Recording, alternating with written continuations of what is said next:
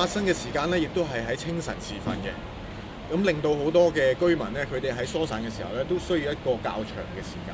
其次咧，我哋發現咧喺現場嗰個火警鐘嗰個系統咧係未能夠啟動到嘅。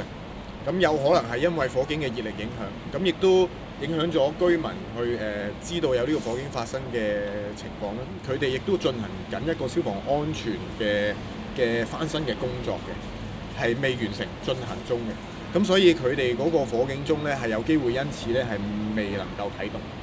同時間因為嗰個火場嗰個熱力咧，其實都影響咗走廊裏邊嘅一啲電線，一啲屬於警報系統嘅電線嘅。